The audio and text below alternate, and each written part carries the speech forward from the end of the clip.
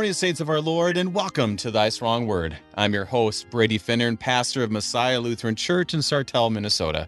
Thank you for tuning us in this morning on Worldwide KFUO, Christ for you, anytime, anywhere. A blessed Epiphany season to all of you this Monday, February the 7th, as the light of Jesus shines on us from Matthew chapter 14. Jesus, it's an amazing part of Scripture. Right before today, we have the feeding of the 5,000 men, plus women and children, with only 5 loaves and 2 fish.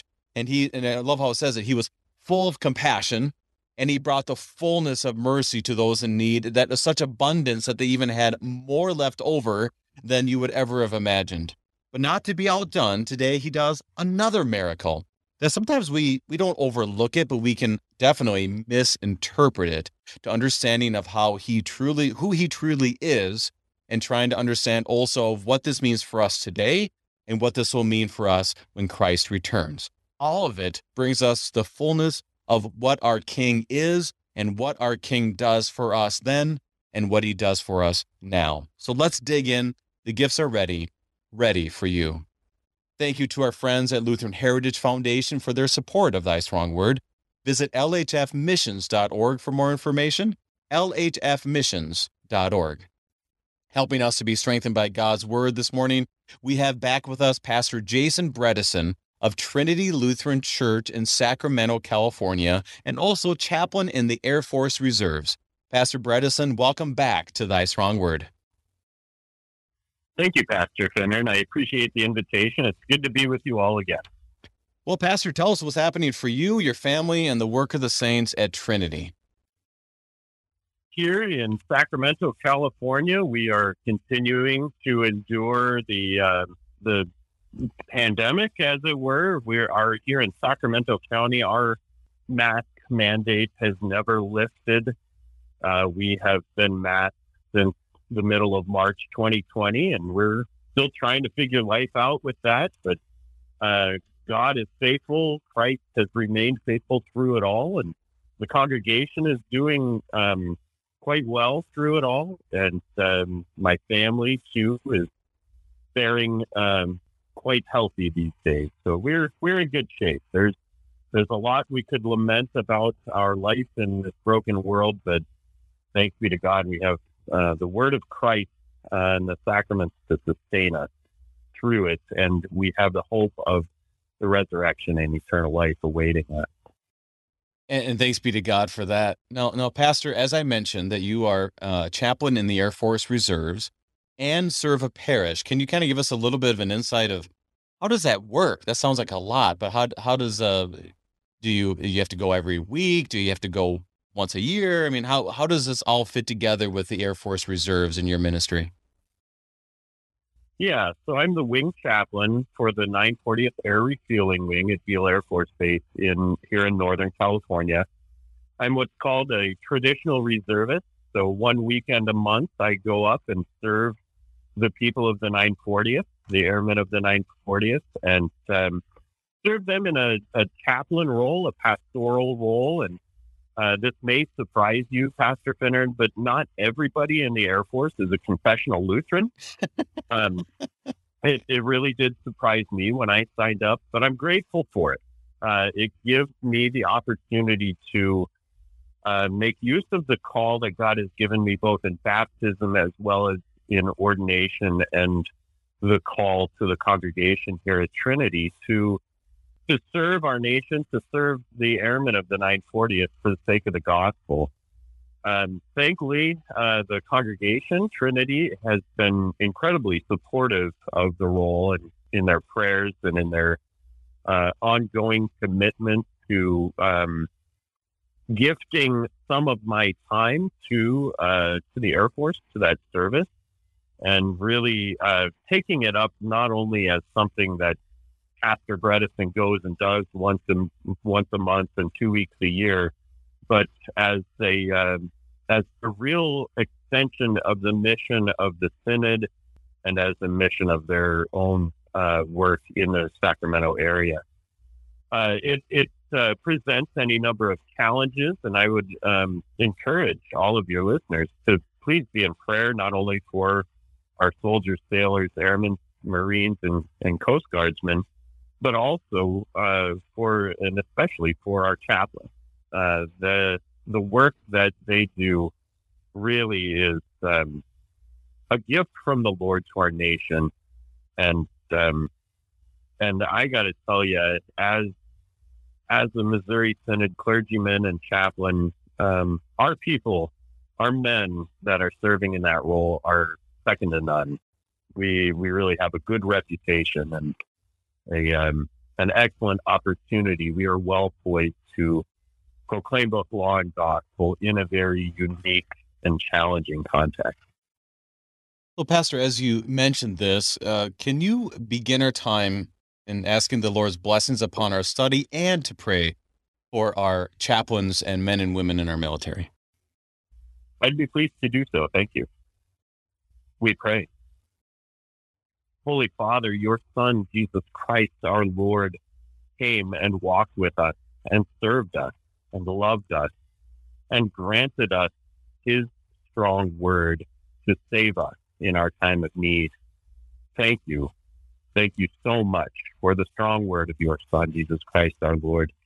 And thank you that you have called men into the office of holy ministry to serve that word of law and gospel to your people, and especially for the chaplains of the LCMS and all Christian chaplains in the United States Armed Forces, that as they serve for the sake of the gospel, that their ministry would go well and be received faithfully, and that the soldiers, sailors, airmen, and Coast Guardsmen would be served by the commitment of all of the Christian chaplains, and especially those of the Lutheran Church Missouri Synod. Thank you for Pastor Finnern and everybody listening to this program. May your strong word ever resound in our minds, hearts, lives, and ears, that we may be strengthened in love toward you and in love toward the neighbor, through Christ our Lord. Amen.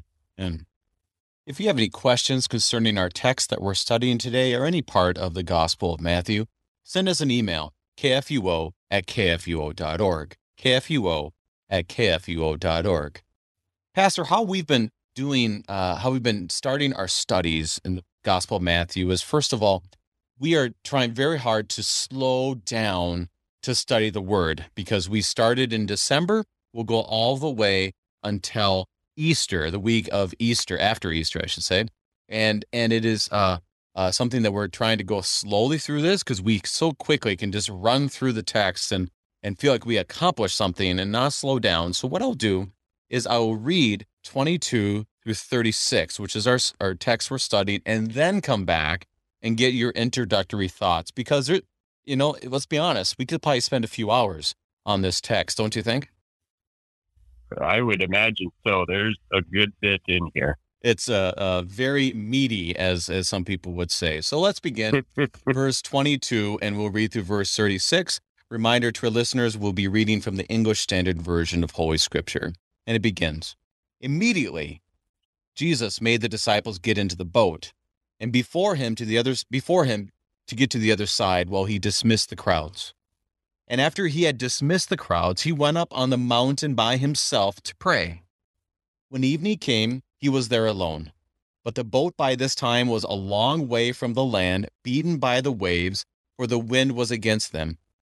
And in the fourth watch of the night, he came to them walking on the sea. But then the disciples saw him walking on the sea. They were terrified and said, 'It is a ghost!' And they cried out in fear. But immediately Jesus spoke to them, saying, 'Take heart, it is I. Do not be afraid.' And Peter answered them, 'Lord, if it is you, command me to come to you on the water.' He said, 'Come.' So Peter got out of the boat and walked on the water and came to Jesus. But when he saw the wind, he was afraid and began to sink. He cried out, saying, 'Lord, save me.' Jesus immediately reached out his hand and took hold of him, saying to him, 'O you of little faith, why do you doubt?' And when they got into the boat, the wind ceased, and those in the boat worshipped him, saying, 'Truly you are the Son of God.' And when they had crossed over, they came to the land of Gennesaret. And the men and the place recognized him. They sent all round to all the region and brought to him all who were sick and implored him that they might only touch the fringe of his garment. And as many as touched it were made well. This is our text today. Pastor, what are your first thoughts before as we begin to study these great verses? Well, I would look to the wisdom of my undergraduate Hebrew professor, Dr. Kevin Fawn, who is often known to be saying context is king. Mm-hmm. And it is so important for us to remember what is going on in not only from this passage in Matthew 14, but also what has led us to these events. So, of course, Matthew 1, you have the genealogy and naming of Jesus Christ. Chapter 3, the ministry of John the Baptist, his proclamation, his calling out of the kingdom of God being at hand, and, of course, the baptism and temptation of Christ. You roll right into the Sermon on the Mount, which I have often likened to being Jesus's boot camp, the tearing down of the disciples in order to build them up anew in the way that he sees fit. Chapters 8 and 9, Jesus ministers to all, and we see a parallel text to what we have here in Matthew 14, and that is the stilling of the storm in chapter 8, verses 23 through 27, where it is the storm that instills the fear upon the disciples, and Jesus calms the waves. Chapter 10 is the sending out of the 12, and as chapter 10 continues, he sends out other missionaries also. In chapters 11 through 12, Jesus' teaching really ruffles the feathers of the Pharisees, and the antagonism that they picked up at that point really carries us throughout the Gospel of Matthew, ultimately to his arrest, trial, death, and resurrection. And then 13 and 14, Jesus teaches his disciples and all of his people in parables. And unfortunately, his cousin meets a sad end as John the Baptist is beheaded, and well, you win some, you lose some, and I guess John won that one as he entered into the eternal life given to him, promised him. But nonetheless, Jesus is dealing with the grief of the loss of his cousin. And then the feeding of the 5,000, and all of this brings us to our passage today where Jesus finds himself, I would think, somewhat spiritually, emotionally exhausted from all of these experiences. The strain of ministry and the angst of receiving the antagonism of the Pharisees, the grief of losing his cousin John the Baptist, I would imagine weighed heavily on the heart of Jesus. And now we see him going up to the mountains to pray while he sends the disciples on ahead of him in the boat. As we look at the whole context, I really you highlighted it in a wonderful way that God is very intentional about how he addresses his people, continue working through Matthew to show all the connections while not acting as if everything is just hunky-dory. And that especially comes true as we studied last Thursday with Pastor Dieterding about John the Baptist. And then right after that, one of our colleagues that we know very well, Bob Hiller, just wonderfully puts together in verse 14, right before our text, about the compassion of Jesus that was full of compassion, and then he fills the people with his gifts. And I thought that's very helpful for us to look at how God addresses his people, how he provides for his people. And then today, like I said at the beginning, not to be outdone, one miracle to the other, proving once again what kind of king he is, that he does some other miracles. And so it leads us up to this point almost of an anticipation, what's it going to do next? Which is really, that's what makes from here, not quite to the end of Matthew, but there's a lot of those moments where you're almost on the edge of your seat, which is why we're slowly going through this. Any other thoughts you have before we dig in? I like what you said about being on the edge of our seats to wonder what would be next. The disciples, they must also have been exhausted, engaged in the ministry with Jesus and witnessing so many miracles that would just cause one to scratch their head. That the creator of all is kind of messing with the creation. The things that we don't normally expect to happen, like 5,000 men being fed with so few loaves of bread and fish with leftovers. And of course, in today's passage, we just see the water availing against them in the boat, but the Christ walking out on the water, and it would cause no shortage of how the question of how do we respond to this. And so let's dig in as we hear this. I do find it interesting, and I want to hear your thoughts after I read the first few verses. Is the word immediately is used throughout our reading today. So I'm looking forward to hearing your first thoughts on that, because typically, and for you, our listeners, that this is the word that's majority of scripture, it is done in Mark. But today we hear it, I believe it's 3 times.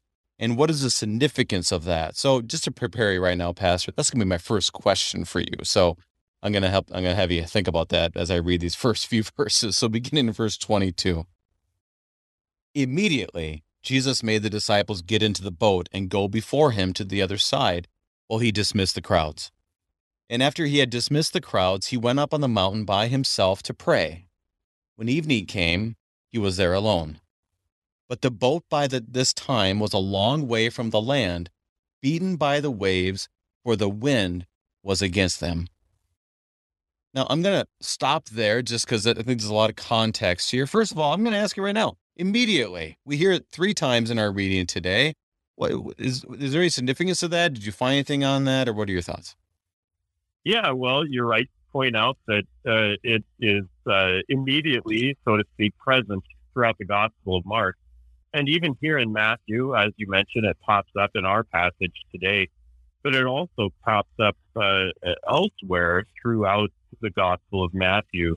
And really what it Matthew, the Holy Spirit through the evangelist Matthew is really smacking us upside the head and saying, look, you got to pay attention to this. This is significant. This is important. Immediately, we need to drop everything and take notice of what is going on here, because what is followed is very significant in terms of the life of Jesus and the life of his disciples. So yes, the word immediately is something that ought to cause us to sit up and take notice of what is before us. And even more so, like even more on the edge of our seat, because if it says immediately, it means that Jesus is acting. He's going to do more, and he's going to do it, I guess you would say, relatively quickly, which is probably good. We like things getting done quickly, don't we? I mean, you want to get that meal done quick. You want to get that run done quick, all that stuff. And that's what's happening. It definitely gives a sense of urgency. That's for sure. I did find in this that there's, like I said, mostly in Mark, but there's also, it's a major events. Baptism of Jesus, 3 verse 16. Call of the disciples in chapter 4.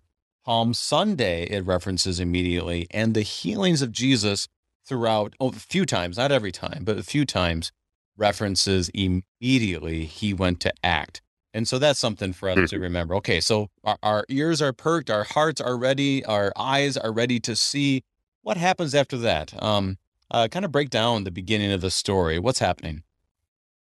You know, I find it really interesting. So it's later in the day, and you've just had a very significant happenstance with the feeding of the 5,000, the gathering of the leftovers, and the crowd is still present, even though it's quite late in the day. But now the crowd is satiated; they have had their fill, and Jesus immediately makes the disciples get into the boat and go before him to the other side. Now, if I'm a disciple there, I'm wondering, well, okay, well, Jesus, how are you going to get to the other side? Right? Mhm. And yet, it's at least in what's before us, we don't see that question being asked. They simply follow suit. Jesus is left there with the crowd. The disciples climb into the boat and they embark upon their passage across the lake. And it's then that Jesus, and only then that Jesus dismisses the crowd. So he dismisses and sends the disciples off, and then says to the crowd, "Go in peace, go your way." And I've always been baffled by that Jesus sends the disciples in the boat without him, and there doesn't seem to be any concern for how Jesus is going to join them. So there they go. And that's a good point. I guess I never thought about that. I never thought about that, where you're like, do not have asked questions. Maybe they did, but it doesn't tell us that they did. It wasn't a highlight of the story. So I suppose you could look at it a few ways. One, they're naive, which I must be honest, I'd probably be naive too. Or they were, and that they were full of trust that this guy just fed 5,000 people. He doesn't go across the lake. I'm going to go do it. I'm not going to question. Plus, they're exhausted. So, like, whatever it takes to get to the next stage, I'm ready to go. But it is telling for us to ponder a little bit, especially as we look at the rest of the story. Any other thing you want to highlight? Anything else you want to highlight with it so far? Yeah, just the exhaustion of the disciples. It had to be there. It was late in the day. Again, they just witnessed a significant miracle, and I could see how it would be missed when your leader sends you off, and there isn't concern given or attention given to his well-being or welfare or how things are going to progress. Can I share a little story from my Air Force work about how I saw some of this happen? So in the Air Force, we're always concerned about our wingman and making sure that our wingman is taken care of. And our civil engineering squadron was out doing an exercise one day, exercise being training, dealing with a scenario that was put forward.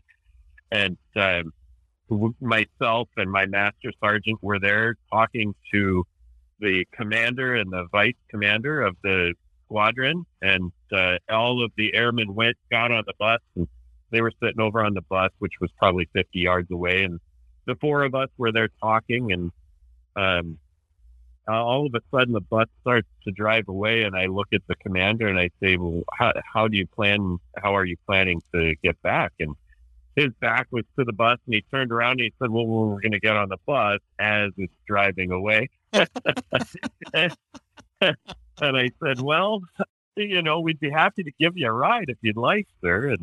And he graciously accepted. And on the way back to the squadron building, he was making very clear that he had just instructed the squadron members that it's always a good idea to take care of your wingman. And and then they left their commander behind.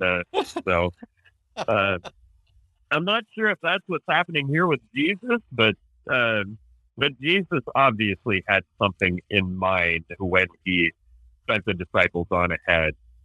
And the disciples, whether it be in their weariness or their faith, or a little bit of both, determined that they could leave their Lord behind and make way across the lake. That is That's definitely the way we are. That story just Yeah. reminds us, well, I got a plan. Oh, trust me, I have a plan. What's the plan? I don't know. That plan didn't work, And here we trust that it's very clear they didn't necessarily have a plan, but the Lord did. And that's something we have to trust as well. And Yeah. so Yeah. I do want to bring up one word of not concern. To read this text, we have to be careful not to interpret it in a way that's not that isn't really the way that the scriptures are supposed to be interpreted. So, for example, in this one, the disciples are on a boat and there's a storm that surrounds them. And we often will try to do what we call eisegesis. How can I force myself into the text? And so then text is about me. So it's kind of like, okay, the disciples were in a storm, I have storms, therefore Jesus helps me in my storms, and then blah, blah, blah, blah, blah. Now, I think in one sense, that is true. Like, we're not denying that Jesus comes to us in our sin, in our brokenness, and says, take heart. But we don't want to lose sight of that. Let's not focus all day about our storms. Let's focus about Jesus. And that's one thing that we really have to be careful in this text, to be very faithful on the main point. Do you have any thoughts on that? That's something I've noticed, but have you noticed anything along those lines? Yeah, oh, definitely. It is very easy to do just as Peter did and take our eyes off of Christ and focus on ourselves with any given passage of Scripture. But as you reflect on this, yeah, it as I read this, I'm like, okay, well, I see myself in Peter. I can see how a guy walking across on the water in the midst of a storm, I'm going to probably be like, yeah, that's probably a ghost, and be afraid. And like Peter, I'd probably be bold and brash enough to say, yeah, I want in on this action, and seek to hop out of the boat as well. Yeah, it is important not to allegorize the text and make it about me, or seek to find something or put something into it that is not actually there, but to have our eyes boldly and faithfully and decidedly directed onto Jesus Christ in this passage and every other passage that is before us. I want to talk more about that on the other side of our break. We are studying Matthew chapter 14 with Pastor Jason Bredesen, and we will be right back.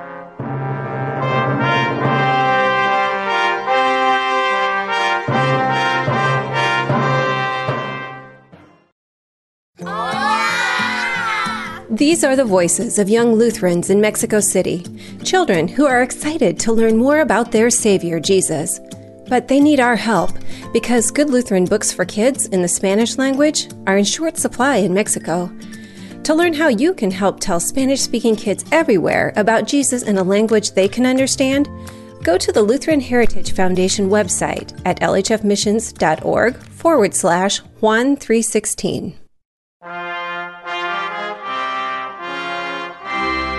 And welcome back. We are studying Matthew chapter 14 with Pastor Jason Bredesen of Trinity Lutheran Church in Sacramento, California.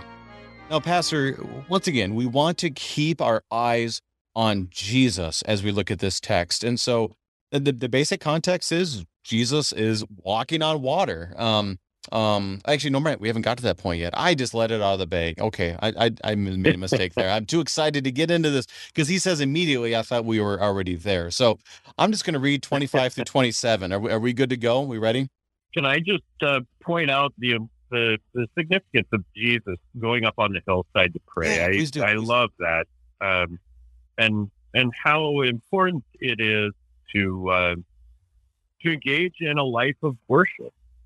For us, not to certainly get eisegetical on us, as you offered us that fair warning, but Jesus certainly not only to engage with his Father, but also to model a significant life of worship for us to to go up on the mountain and pray, and to engage with our Heavenly Father in a life of prayer.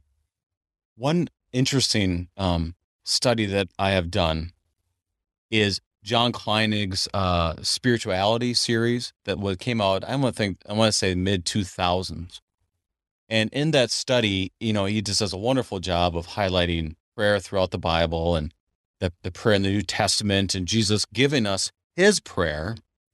And then one of the highlights he has in one of those studies by Dr. John Kleinig, who we've had on the study, that he wrote down all the times that Jesus went by himself to pray. And it was quite eye-opening when you actually just write down all the times that Jesus goes by himself to pray. Now, maybe this is a little bit of eisegesis, but it's definitely in the text, is if Jesus is going to go pray, guess what we should be doing? Mm-hmm. What are your thoughts? Always good to follow the leader. Very good.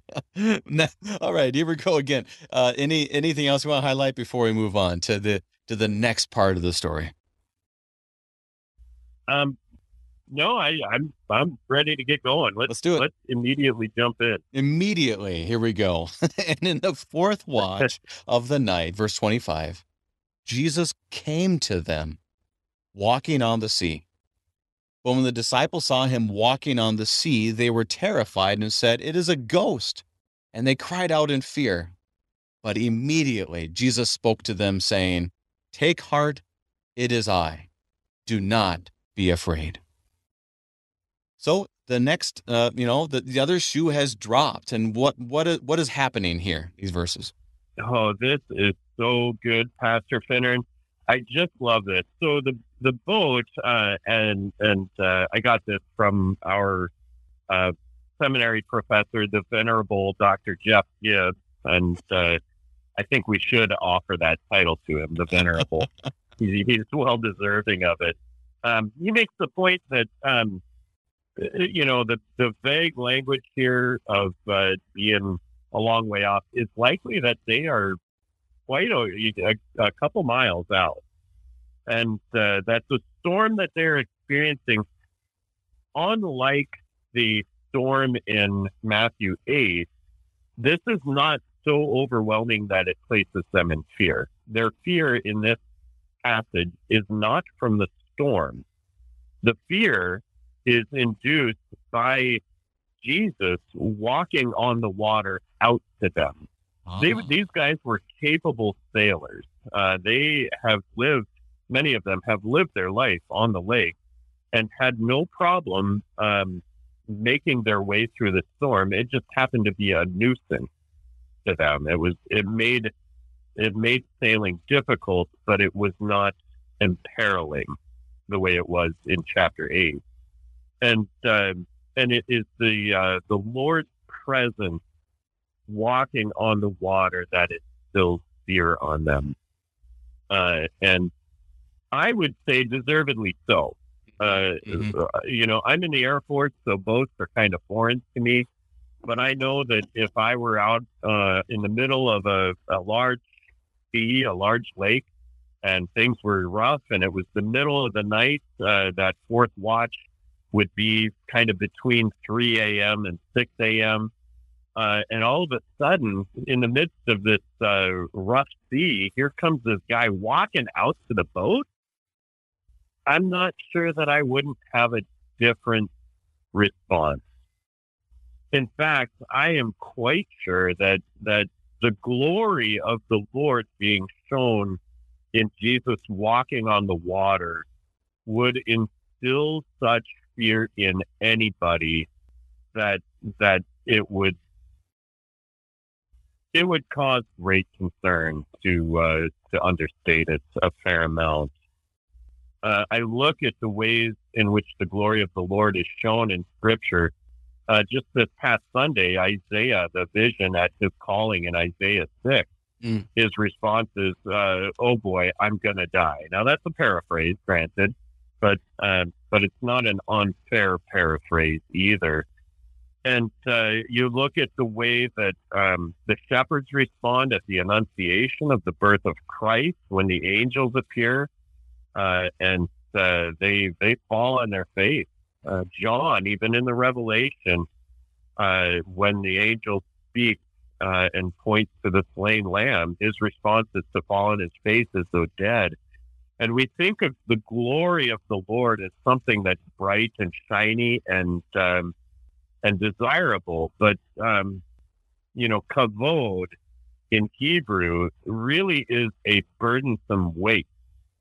And anytime the Lord shows up in glory in Scripture, it induces utter fear that makes one feel as though they are dead, if not wish they were dead. And here Jesus is walking on the water, displaying the glory of his divinity in the miracle, really induces that kind of fear on them as well, and renders a bit of an anti-confession from them. And I got that word also from the Venerable Dr. Jeff Gibbs. Mm-hmm. An anti-confession. It's a ghost. Not an unfair rendering. They're terrified. They're terrified, and I would say deservedly so. And you're right, the anti-confession. This is not Peter saying, "You are the Christ, the Son of the living God." This is, hey, there's a ghost. Like, oh, that's not even close to the right thing, Right, yeah. And it is interesting, especially in this text, which is helpful for, like I was talking about with the eyes of Jesus, is that we typically act like, oh, it's a storm they're afraid of, when no, it was Jesus they were afraid of. I mean, this right. is a healthy, in some senses, a healthy fear, but then a wrong fear also because of how they described him. But then verse 27, another immediately. And so how does Jesus respond to this anti-confession? Oh, man, the fear is there, the anti-confession is there, and immediately. Jesus does not waste time, and he does not mince words. Immediately, Jesus spoke to them, saying, "Take heart, it is I." I like to share with Trinity, my congregation, that, I can tell them all day long, hey, don't worry about things, it'll be okay. And, they may or may not hear that and respond to that. My word is simply that. It's just a spoken word. But when Christ speaks, that is a performative word. I mean, the word of this show, Pastor Finner, thy strong word, it cleaves the darkness. It does stuff. It does what it says it will do. And so when Jesus says, "Take heart, it is I, do not be afraid," that is the peace that surpasses all understanding, that guards the disciples' hearts and minds in that same Jesus Christ who is walking to them on the water, as Paul rightly reflects in Philippians. I just think that this beautiful, strong word of Jesus is doing exactly what it says it is doing. They are taking heart. They have no choice but to take heart and to recognize the lordship of Jesus, and the fear is driven from them by Jesus himself. What a beautiful picture. It reminds me of the words of the angels. It says, "Do not be alarmed. You seek Jesus who was crucified. He has risen. He is not here." So it's that same language that reminds you that do not be afraid. Why? Because Jesus, in that context, is not here per se, but he is here because he's alive. And here, Jesus is here, right here, and right now. I did find it interesting, too, is when he says, "It is I." It connects us, ego, me, in Greek, where it's the same language used as Exodus 3:14, where he says, Moses says, "Well, who should I tell him has sent me? I am who I am." And that's a really powerful language there, too, that that the disciples would have, at least maybe in reflection, thought, oh my goodness, there's a connection there. There's a connection to the burning bush. What are your thoughts on that? Yeah, well, ego eimi, and you look at that from the standpoint of the Gospel of John. Ego eimi, I am the door, I am the good shepherd. Any of the I am the bread of life, any of those I am statements really all do go back to that call of Moses, the burning bush. Who shall I tell him sent me, and tell them I am sent me. And we know that then moving forward in the Old Testament, anytime we see in English the word Lord in all capital letters, that's the covenant name of God, Yahweh, and it is the great name of the Lord, and so when Jesus lays claim to that by saying "Ego eimi," whether it be here or in the Gospel of John or wherever else, he's saying, I am Yahweh. I am the covenant God that created and sustained Israel all throughout their life. And I am now here in the person to do the work of the Messiah. So anytime anyone tells any of your listeners, hey, Jesus never said he's God. Well, that's kind of why the Pharisees sought to have him put to death, is Right. because they knew exactly what he was saying when he said, Ego eimi, I am Yahweh. He is the Lord. He is the covenant God of Israel. And they knew it. The Pharisees knew it. And here in the boat, the disciples very clearly not only witnessed it in action, but they also witnessed it in his title, I am, and the word that he spoke, the performative word, do not fear. So as we look at this, like you said, it's a performative word. It wasn't just saying, hey, don't worry about it, I'm in your presence. I mean, he's actually making this happen, taking their fear upon himself. And then from here, we have a response from Peter, which he has a tendency to do that in the Bible, right? He's in the boat, he sees Jesus, he responds. But I just want to make sure, is there anything else you want to highlight between 22 and verse 27? Just that Jesus' response is immediate. He doesn't waste any time. He sees their fear, acknowledges it, and says, no, you don't need to fear. I am here. I am. And because I am here with you, there is every reason and ability to take heart. So as they take heart, we hear, the next step in the story of Peter, verse 28. And Peter answered Jesus, Lord, if it is you, command me to come to you on the water. And he said, come. So Peter got out of the boat and walked on the water and came to Jesus. Now, I wanted to stop there because we quickly get to the next piece, and then we speak about Peter and his response and everything. But I think this is a very interesting part because I don't know if I've always realized that it is Peter who says, Lord, if it's you, come, let me come out to you. And then Jesus says that one single word, come. Yeah. And I think that's significant. Any thoughts you have? Well, first of all, I don't fault Peter in any way.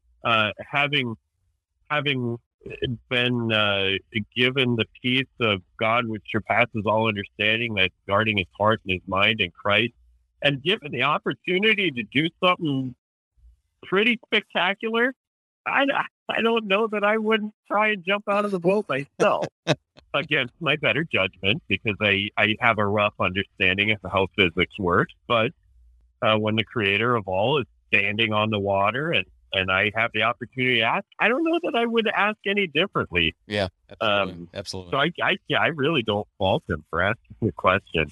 But yes, that word come, the invitation of Christ. And when I first looked at this passage in preparation for our time together today, it harkened to me Matthew 11. Yeah.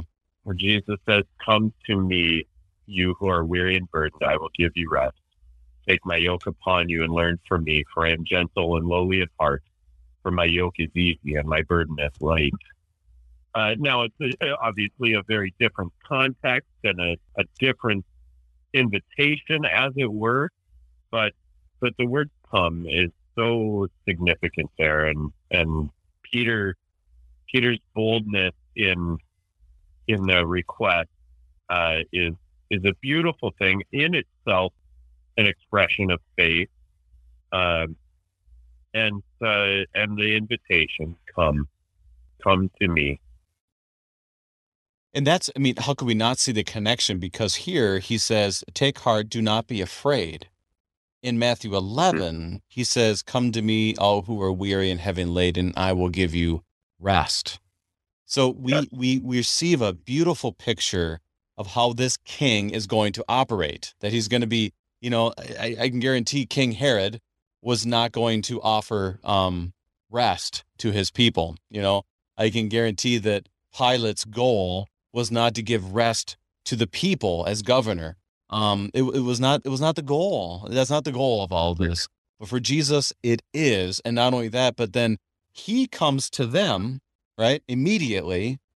And then now he invites Peter to come to him. And then he starts walking on water. I mean, the irony of Peter, the name is Rock, and he's trying to walk on water. I mean, it's just the dichotomy is incredible to think about. The irony is thicker than anything you can imagine. So I love that part. Really is. Yeah. Hey, don't think, Peter. Don't think about your name. That's exactly true. Yeah. Right. Yeah.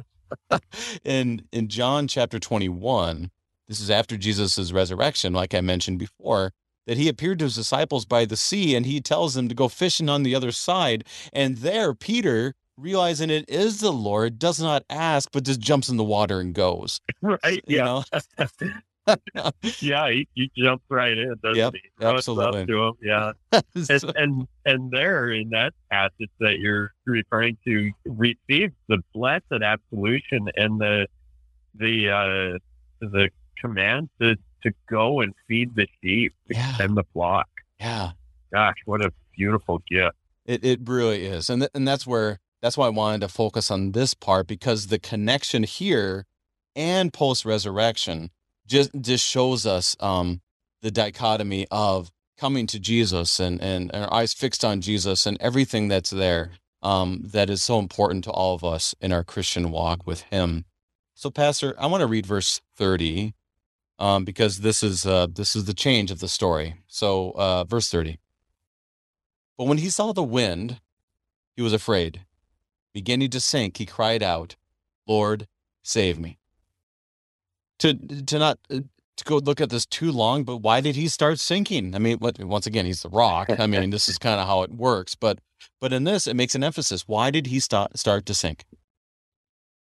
Yeah, well, the context again, his fear is quelled as he gives the anti-confession, and then makes the request, "Let me come to you," and Jesus says, "Come," and he hops out of the boat, and he's walking on the water, and all this time his eyes are fixed on Jesus. We can grab that from the text, but then of course, he's walking on water. So what are you going to do? Like, whoa, this is pretty incredible. And you take your eyes off Jesus, and I'd be curious to know how quickly he began to sink. I would think it would be pretty fast. Anyone who has ever tried to run across the top of a swimming pool on the floaties and that sort of thing knows that you're not going to get very far very fast, right? Right. Except to the bottom of the pool, and so he starts thinking and cries out, "Lord, save me." In the narthex of Trinity, we have a artistic depiction of this, and in the good German, Peter is crying out, "Herr, hilf!" Lord, help, or Mister, Lord, Herr, hilf, and just the cry once again of fear, of needing salvation. I am I have found myself in a predicament that I cannot save myself from. And Salvation is found in no other name. And this is, how do you say it? We could spend all day criticizing him for being distracted by the wind, but how much are, we're distracted by a whole lot less than wind that could threaten our lives, Right. Facebook. I'm distracted by Facebook. Forget the win. Exactly. And so he says words of faith, but it really just reminds me, I believe, help my unbelief is the words that we hear in Scripture. And I think that really relates to us here about that. And like you said, you do wonder, did he make it 5 steps, 20 steps? Was he like really near Jesus or whatever it might have been? It didn't matter because he did definitely keep his eyes off Christ, which points us to Hebrews, looking to Jesus, the author and perfecter of our faith. Yeah. So let's continue on verses 31 through 33. Jesus immediately reached out his hand and took hold of him, saying to him, "Oh, you of little faith, why did you doubt? And when they got into the boat, the wind ceased. And those in the boat worshipped him, saying, Truly, you are the Son of God." So we see the word immediately again. What does he immediately do? Yeah. Oh, well, he responds to the cry of salvation that Peter offers and doesn't waste any time. Immediately, he reaches out, takes hold of him, and saves him. Man, he doesn't waste any time, does he? Immediately, he reaches out and saves him. And I think it's so important to recognize the touch that he gives. He reaches out his hand. He is this corporeal being, this human man in his body reaches out to save another human being with touch, and does so by taking hold of him in a very real, tangible, and physical manner. And he does it. Again, he just doesn't waste time. He just reaches out, grabs him. And what is the proclamation he gives? So, we see that grace where he grabs a hold of Peter, pulls him up, and then he says these words, "Oh, you of little faith, why did you doubt?" What is Jesus doing there? Yeah. I can only imagine Peter's response, like, well, it was kind of something I've never done before. And there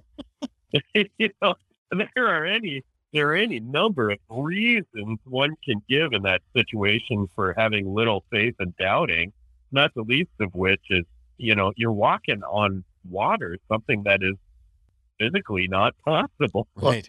I'd say it's not an illegitimate concern there, except that Peter has been walking with Jesus for any length of time now. He had witnessed the feeding of the 5,000.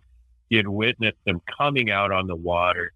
He had witnessed the reception of the calming of his own fears, and the distilling of